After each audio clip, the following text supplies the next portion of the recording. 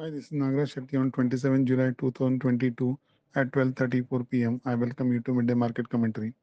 After showing weakness with range bound action in the last couple of sessions, Nifty shifted into an upside bounce from the lower levels so far today and is currently trading higher by 80 points.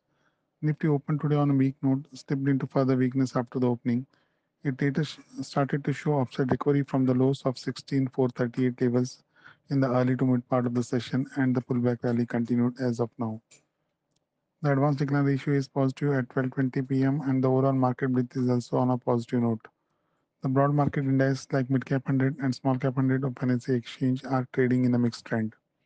Sectorally, banking, IT, and pharma sectors have moved up, while automobile energy sectors have slipped into minor declines. On the stocks, L&T, Divis Lab, Grasim have moved up, while Bajaj Auto, Bajaj Finserv, and Bharti Airtel are currently trading lower. Asian markets are trading largely in a positive trend. Intraday trend of Nifty is positive with range bound action.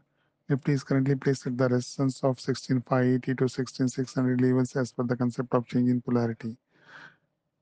A sustainable move above this hurdle could open a further upside for the market ahead.